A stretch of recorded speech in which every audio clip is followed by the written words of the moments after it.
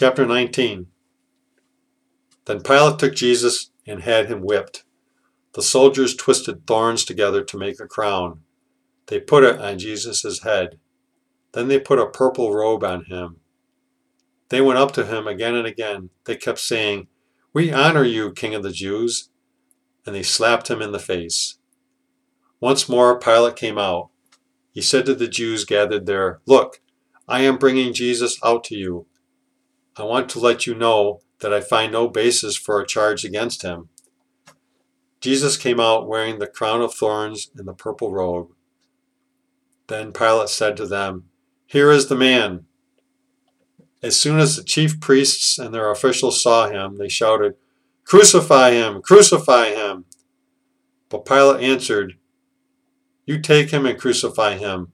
I myself find no basis for a charge against him." The Jewish leaders replied, "We have a law. That law says he must die. He claimed to be the Son of God." When Pilate heard that, he was even more afraid. He went back inside the palace. "Where do you come from?" he asked Jesus. But Jesus did not answer him. "Do you refuse to speak to me?" Pilate said. "Don't you understand? I have the power to set you free or to nail you to a cross." Jesus answered, "You were given power from heaven. If you weren't, you would have no power over me. So the one who handed me over to you is guilty of a greater sin." From then on, Pilate tried to set Jesus free. But the Jewish leaders kept shouting, "If you let this man go, you are not Caesar's friend. Anyone who claims to be a king is against Caesar." When Pilate heard that, he brought Jesus out. Pilate sat down on the judge's seat. It was at a place called the Stone Walkway.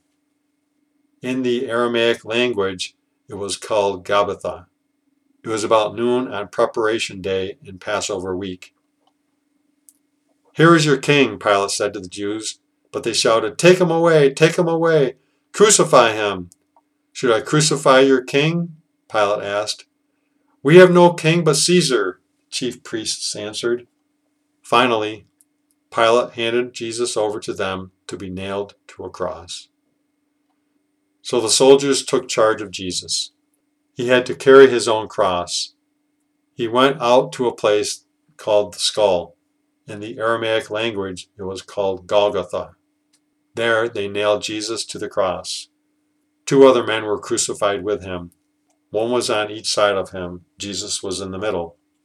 Pilate had a notice prepared. It was fastened to the cross. It read, "Jesus of Nazareth, King of the Jews." Many of the Jews read the sign. That's because the place where Jesus was crucified was near the city. And the sign was written in the Aramaic, Latin, and Greek languages. The chief priests of the Jews argued with Pilate. They said, "Do not write the King of the Jews. Write that this man claimed to be the King of the Jews." Pilate answered, "I have written what I have written." When the soldiers crucified Jesus, they took his clothes. They divided them into 4 parts. Each soldier got 1 part. All that was left was Jesus' long inner robe. It did not have any seams. It was made out of 1 piece of cloth from top to bottom. "Let's not tear it," they said one to another. "Let's cast lots to see who will get it." This happened so that Scripture would come true. It says, "They divided up my clothes among them. They cast lots for what I was wearing." So that is what the soldiers did. Jesus' mother stood near his cross.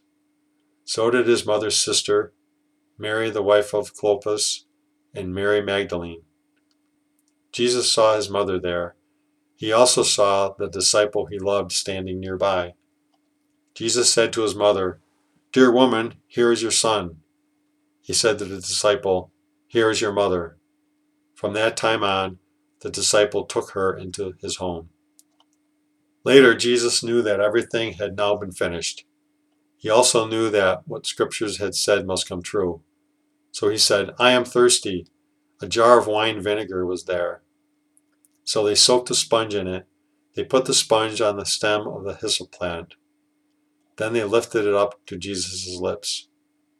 After Jesus drank, he said, "It is finished." Then he bowed his head and died. It was preparation day. The next day would be a special Sabbath day. The Jewish leaders did not want the bodies left on the crosses during the Sabbath day.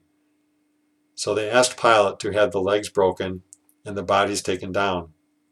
The soldiers came and broke the legs of the first man who had been crucified with Jesus. Then they broke the legs of the other man. But when they came to Jesus, they saw that he was already dead. So they did not break his legs. Instead, one of the soldiers stuck his spear into Jesus' side. Right away, blood and water flowed out. The man who saw it has been a witness about it, and what he has said is true. He knows that he tells the truth. He is a witness so that you also may believe. These things happened in order that Scripture would come true. It says, not one of his bones will be broken. Scripture also says, they will look to the one they have pierced. Later, Joseph asked Pilate for Jesus' body. Joseph was from the town of Arimathea. He was a follower of Jesus, but he followed Jesus secretly because he was afraid of the Jewish leaders.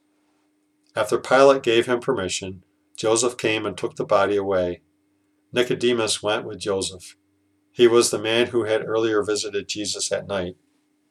Nicodemus brought some mixed spices that weighed about 75 pounds. The two men took Jesus' body. They wrapped it in strips of linen cloth, along with spices. That was the way the Jews buried people. At the place where Jesus was buried, there was a garden. A new tomb was there. No one had ever been put in it before. That day was the Jewish preparation day, and the tomb was nearby, so they placed Jesus there.